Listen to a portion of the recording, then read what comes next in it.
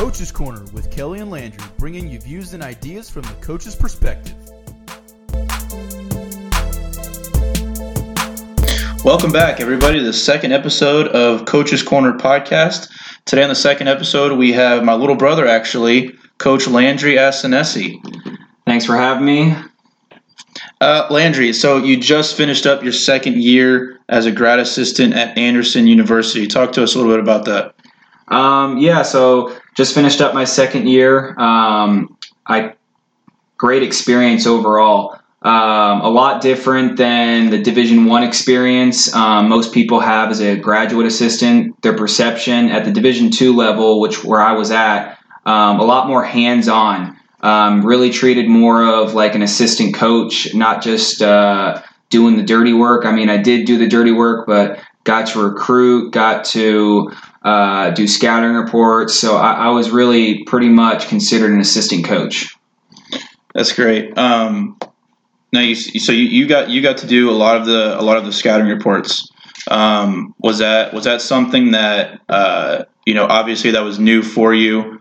You hadn't been a high school coach or a college coach before, obviously, but you had been an AAU coach for a few years. So obviously, being around those kind of kids, coaching wise and recruiting especially, what other things was something that kind of maybe that you weren't expecting that wasn't necessarily a bad thing, but what was something that that was brought to the college coaching level and you're like, wow, this is something that I'm gonna have to get used to that I had no idea. That's actually a really good question. A lot of people, I think, outside the coaching world looking in, they think, oh, it's just X's and O's. It's just they get to play basketball, they get to coach basketball, and that's all they do. There's so much more. I mean, you have paperwork you got to constantly fill out. You got to make sure guys are registered for classes. You have to make sure guys are staying strong academically. There's so much more paperwork and behind the scenes stuff that you have to take care of. You have to log in everything you do as a coach, whether that be I go and watch a kid play on a Friday night. I have to log that in with our compliance. Otherwise, we get in trouble. So there's so much more behind the scenes work. It's not just coaching and just all basketball stuff. It's a lot of other stuff that you have to worry about and pay attention to. Right. No, I could definitely see where that where that comes in. Talk to me a little bit about making that transition. You went right from being a college player to essentially a college coach. Do you think going straight from there 1 year later, not even a year later, gave you an upper hand? You didn't go to high school and then up. You stayed around the college level. Did you feel comfortable going straight from that into college coaching, or did it kind of take you by surprise a little bit? No, I think going straight from playing collegiately into the coaching world of college basketball is really helpful. I think I was able to take stuff that I learned as a player and help transition that to stuff that the coaching staff maybe didn't know. Being a younger player right out of college and the coaching staff haven't played, they're older than me. I think I brought some knowledge to them that I could relate more to the players, like in practice or skill development. And I still had fresh memories of what we did in practice when I was a player that could help our team offensively, defensively, off the court, on the court, different stuff like that. Recruiting wise, this is something I've always wanted to know. Did you ever find yourself? I know a little bit about Anderson University, the way that they want to play, the style they play, and that was kind of your style as well as a player, trying to get up and down the floor and getting guys the ball as quickly as you could, penetrating gaps, getting it out to them. Did you find yourself, recruiting?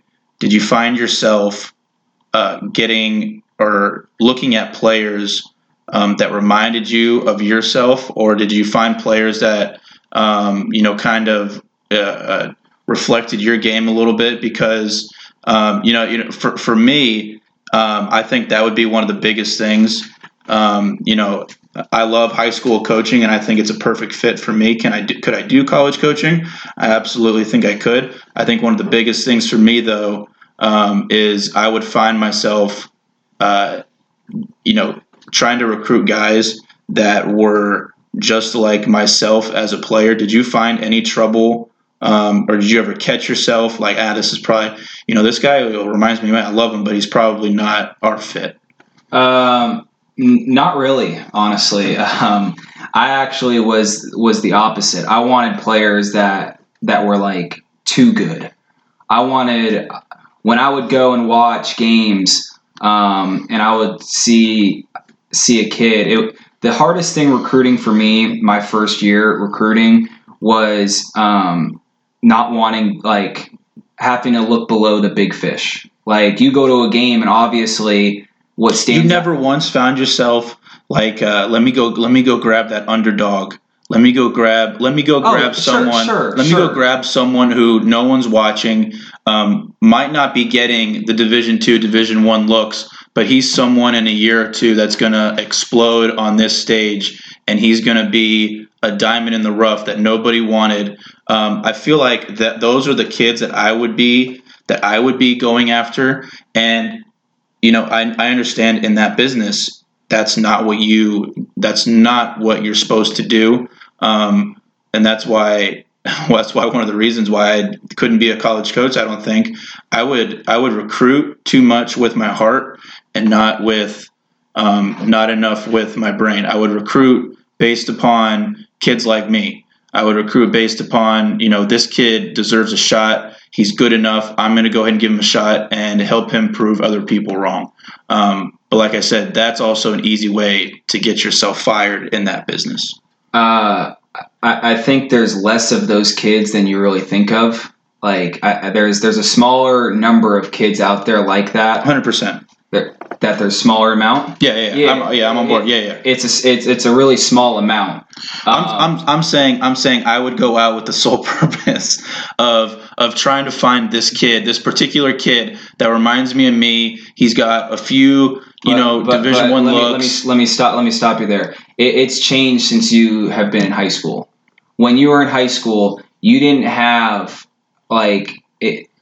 the recruiting scene has changed so much, and it's all because, these kids get hyped up so much by these recruiting analysts. I'm putting quotations up in the air right now. Like the big write-ups. The profilers. Yeah, sure.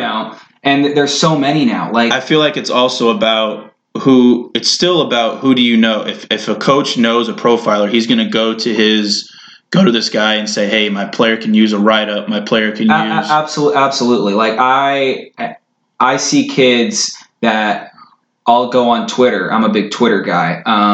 Big Twitter guy. And I go on Twitter and I'll look at some of these guys and what they're tweeting about. And I'll be at the tournament recruiting and I'll see them write up about this guy. And I go and watch the kid. I'm curious. And I'm like, how is this kid a low major to mid-major D1? He wouldn't even play. I wouldn't even offer him. Absolutely. I wouldn't even offer him at the D2. Absolutely. And I would question a questionable D3 player. And then you look and you see he has, two standout D1 players that are legitimate. And it makes him look better. So I think it's about who you play with, who you have your connections with. But we got off topic. But to get back to your track, recruiting-wise, I do the opposite of what you do. I'm so competitive in the fact that I want the kids that people say, oh, we can't. He's too good for us. I'm going to try and get him. I mean, it won't hurt. So you're trying to challenge yourself. I'm trying to challenge yourself. I'm trying to challenge myself. Can you be the John Calipari, but without the money? Without the money, and smooth this guy. Yes. To get to where, because I'm going to go ahead and steal this guy. Yes. And when he performs really well, I'm going to do whatever I can to keep him at this Division II school and not want to jump ahead and maybe try the Division I waters. Yes. Gotcha. Mm-hmm. Absolutely. That's what I've tried. I think that's what I've modeled my recruiting after, is I don't like settling. If I'm recruiting you, I love you. Like, I'm not just going to recruit a kid just to recruit a kid. Just because, 3 other D2s have offered him, maybe we should recruit him. Well, maybe I don't like him. So if I'm recruiting a kid, I love him. I'm not going to be the type to have recruiting, if we need a point guard, I'm not recruiting 10 point guards at once. I think that's pointless. I'm focusing in on 2 or 3. At the end of the day, you're always going to be able to find a player, if you scramble. He may not be very good, but I'm going all in on 2 or 3 guys. Got it. Do you find yourself, when you have spare time, do you find yourself at all, do you watch college basketball at all, or do you ever? I know this year was kind of, but we still got a good 3.5, 4 months in. Do you find yourself, do you need like us to step away, watch? Because I know some coaches, they, I used to talk to some, and it's either I have no time, or because I'm watching film, or the spare time that I do have, I'm spending it with my kids, I'm spending it with my family. I know you're a younger guy, so you don't really have to worry about that. But is that something? You find yourself doing, or is it basketball's on, I want more, I'm watching, I'm learning? I think it's a mixture of both. Like what I'm, do you when you have spare time, because I know not you're getting back at 2 a.m., 3 a.m., and you like your sleep, and whenever you have spare time and extra time, you're gonna use it wisely. But do you find yourself ever the game's on, turn on the game and watch more basketball? Yes, but it's what I've realized in these past 2 years in the coaching world is you don't have time to watch other games. You're so focused on your conference and the next opponent. Do I watch college basketball? Yeah, I watch college basketball in our conference. I watch those games. I watch games when I absolutely watch games when I have the opportunity. The one thing I do not watch, and a lot of college coaches, I've gotten backlash about this, is I don't watch NBA. I'll watch it, but I'm not like, oh my gosh, NBA. Like I don't watch it probably for a different reason than you do. Well, my reason is, and I had a coach tell me once, when you're watching an NBA game, and it's actually good advice, watch the last 3 or 4 minutes of the game, because that's when coaches are actually going to coach. That's when you're going to see out of timeouts quick hitters that you could possibly like in the last 3 or 4 minutes. I agree. So I like that point, but you also got to remember, you see on Twitter, again with the Twitter, you see these guys, look at this set that the San Antonio Spurs ran, or Brad Stevens ran for the Celtics. And I'm thinking to myself, no high school team's going to use those plays. And maybe the elite Division I, maybe good division. I mean, you're talking plays that are run for the best of the best in the world. And they're running them to perfection. You know how hard it is for a high school team to run a play like that to perfection, let alone remember it, or average D2 guys. Yeah. So I like taking plays, watching the mid-major college basketball and taking plays from them. Yes. But I agree. Totally agree. I like watching the last 3 or 4 minutes of NBA games.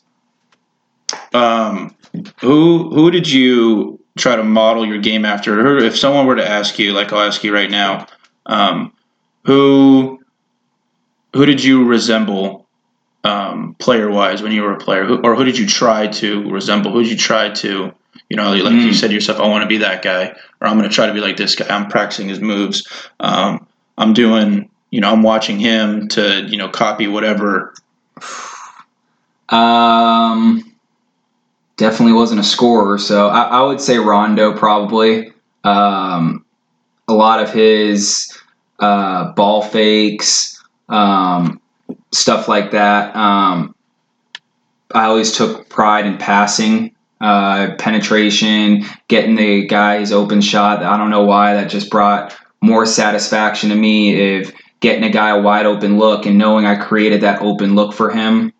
rather than getting my own bucket. I know I'm weird, but so it's all about buckets, man. Rondo, probably. You're weird. It's all about getting buckets. I am very weird. It's all about getting buckets. I openly admit that. I know. A buddy of mine in college, Peyton Lucan, would tell me all the time I have the record for most dribbles in a season because I would just pound the ball and dribble. Well, that's not good. Not over dribble like that, No, but get rid of it. he also ball. also said I was a selfish assist guy. Wow, it's tough to say. Say that 10 times fast. Yeah. So following up with that question, is there someone that you try to see yourself as, in 10 years, 20 years, 30 years down the line as a coach? You envision yourself as another player all the time when you're a player. But as a coach, do you say, obviously it's harder to say, oh, I want to coach like this guy. Or you might have the same principles. You might have the same philosophy. But is there someone where you want to say, yeah, I'd like to be in that guy's position, or this guy does it the right way. I want to be, where he's at. I may want to follow his path and do what he did. Whoever it may be. I'll give you a D1 coach. I'll give you a D2 coach, and then I'll give you a D3 coach. Go for it. All right. D1 coach. I'm going to go with on the girls' side. I'm going to go with Gino. Okay. Gino Auriemma. Yep. I'm going to go with Gino. UConn. I just think the culture he's built and the no nonsense type, everyone buying in, the energy. I'd love to just sit. If I could, I'd be a volunteer assistant for him. I would absolutely love it, just to be a season with him and see how everything operates. Moving to the D2 level, I'm going to go with your man. I'm going to go with Aker out of Oklahoma Baptist. Jason Aker. Yep. Love that guy. If you ever see his Instagram, when he posts videos of his guys scoring or highlights, and you see him on the sideline, the energy, enthusiasm, I love. And let me tell you something right there. None of that is fake. You can tell it's not. None of that. It is so genuine. One of the most genuine coaches that I've ever had the pleasure to be around. Energy wise, he's going to push you. He's going to ask you to do things, and he does it the right way. And as a player, you appreciate it that much more. So that's a great option, especially at the for that level. Yeah, I wouldn't be surprised if he's got his team ranked top 25 consistently moving forward, making the NCAA tournament, winning conferences. But yeah, I love his energy, enthusiasm. And then last, Division 3, who you got? D3, just the style of play. I don't even know his coaching, what he's like as a coach, but his style of play, I'm going to go with Emory. I've always been up and down, pick you up full court. If you ever watch them play, as soon as the other team scores and it goes they get it out of the net. I think it's whoever gets it besides the point guard is closest, grabs it, takes it, and they're pushing. I think so. Really, it's three different styles. Gino for his culture. I want to see how he does his culture and how he builds on that. Division 2, Aker at Oklahoma Baptist because of his energy, enthusiasm, and then Zimmerman and Emory for Division 3. The style of play, the tempo, the pace. Awesome, I love it. I think Gino Auriemma would be definitely my number 1 or number 2. I don't, college coaches, I think Mark Few would be up there for me. Just what he's done at Gonzaga. He's had multiple opportunities to move up, quote unquote up. And I only say that because, they are a mid-major. They're in a mid-major conference, but themselves, they are not. He's built them into a national powerhouse. And 2 years ago, going to the finals. I respect someone like that who didn't move. He loves it there. He's comfortable there. I love the way he coaches. The other one that I'm going to throw at you is Bobby Knight. Everyone. I mean, the thing with Bobby Knight is there's certain things that just aren't instilled in me to do, like he did. But there are, philosophy wise and what you believe in terms of how to get your players to buy in the right way. I think that is, by far the best, to ever do it. I agree. I just think the thing that bothers me most is when people say they could play for Bobby Knight, and then you watch them, and then they can't take it realistically. So I don't like people that say they can play, like, oh, I'd love to play for a Bobby Knight, and then they can't even take constructive criticism from like someone just speaking to them. I know a lot of people that say let alone just yelling. straight up they couldn't play for Bobby Knight because he yells too much. I don't mind the yelling. I think. I mean, I've been around coaches who don't yell, and I mean, both ways, both have their pros and cons. But to get the most out of your players, you have to yell. Not directly. I mean, directly at them. There's ways to go about it. Positive energy, like positive yelling. It's about who you are. So nice. Couple quickly here. We got a few more minutes. So what's next for you? It's a great question. We're hearing about your journey. You were at Anderson University for 2 years, Division II in Anderson, South Carolina. You did a great job. You actually recruited one of the best freshmen in the conference this year. Freshman of the year. He was freshman of the year. Mm-hmm. Congratulations to you for that. Congratulations to him. Thank you. Good kid. Yeah. I got to see him play a few times. Has a very, very bright future. And I know it always feels good as a coach when it feels good for him. You're happy for him, and to be honest, it has to feel good. And on your shoulders, you recruited him. You're responsible for him, and he was freshman of the year. That's a huge accomplishment.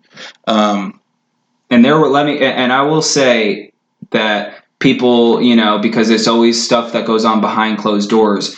Wow, he was freshman of the year, this and that. The journey he went through all season, if you look at his stats early on in the season, he was getting barely any playing time. We were talking like that he was struggling in practice. He was, he was having a hard time finding himself. But he never gave up. There were times where he was down. We would have to talk to him and cheer him up, but he stayed the course, and I think that's what players struggle with nowadays. They just see that he was freshman of the year. They think it happened like that. But, he struggled.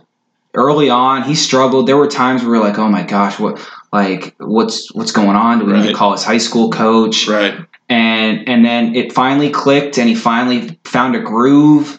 And just like that, he had a great second half of the year. So I think the biggest thing that players need to understand is to trust the process. Right. So back to it. Do you have any plans yet? You're because of what's going on with this, virus and the pandemic. Your time at Anderson as a coach is kind of getting cut a little short. You're graduating soon with your master's. So what do you have anything in mind? Do you just, is it a wait and see kind of game? It's tough with what's going on. Not a lot of coaches are leaving. Not a lot of coaches are being fired. No changes. Mm-hmm. What's on the mind right now? You hit it just perfect right there. You hit the nail on the head. Nothing's happening really. You're seeing less and less changes. That's because, especially at the Division I level, you're not seeing coaches get fired because then you have to see contract buyouts, and these schools don't have that money. I saw today, University of Cincinnati is letting go of their men's soccer program. So universities are getting hit hard, and you're not going to see much. You're not going to see coaches take chance because they need a job. So job security, and you're not going to see universities fire coaches because they don't want to have to buy them out of their contract. So it's kind of a wait and see. Okay. I can't answer that. I've talked with my head coach at Anderson. I have a spot there as an unpaid. I'd be an assistant coach on staff. It wouldn't be volunteer, but technically it would be. Right. So I have that, but I don't know. Okay. And real quickly before we let you go, what you went through a journey, a big journey to get here, to get this job in the first place, this this grad assistant spot. I know you went through applying to numerous schools and all over the U.S. and you had multiple opportunities to be a volunteer assistant at Division I, but they weren't going to pay for your master's. It wasn't really a grad. It was going to be, we'll see where we're at. If someone leaves after that, you might be able to slide in. And then Anderson University kind of came in late for you. So real quick, if someone's in your position and they're coming out of college and they're looking to get, into the coaching world and they want to go grad school and be a grad assistant first, what would your best advice be to them, or to approach this journey? Resilient. You gotta. That's the one word that comes to mind. Is you gotta. You have to be so resilient and just so hardworking, and you have to just blast out emails over and over. You gotta bother them. Let's say you want to go to blah blah State University. It's a Division I, and they got 5 coaches on staff. You got to be annoying. Email the bottom 2 assistants in the Dobo. They don't answer in a week. Email them again. And then I would just say stay the course. Be patient. Sometimes you have to work for free. If you really want to be in the profession, you have to work for free. Money, you can't worry about money. If you ask any big time coach, you can't worry about the money. You're gonna be living poor for a while in this business, but it pays off. And if it's your dream, then right. If that's what you want to do, you got to chase it down. You got to chase it down. What it takes. But I would just say you got to just blast out emails. You got to be annoying. You got to bother these guys. They're getting hundreds of emails a day. Yeah, for sure. So that's all I would say to anyone that's trying to Thank make you for it. that advice. All right. Well, Landry, thank you for stopping by our Coach's Corner podcast, Coach. We will definitely be having you on again and talk about a few more topics. And we wish you the best of luck with your next journey. Thank you. Thanks for having me. Really big enjoyed Twitter it. guy over here. Big Twitter guy.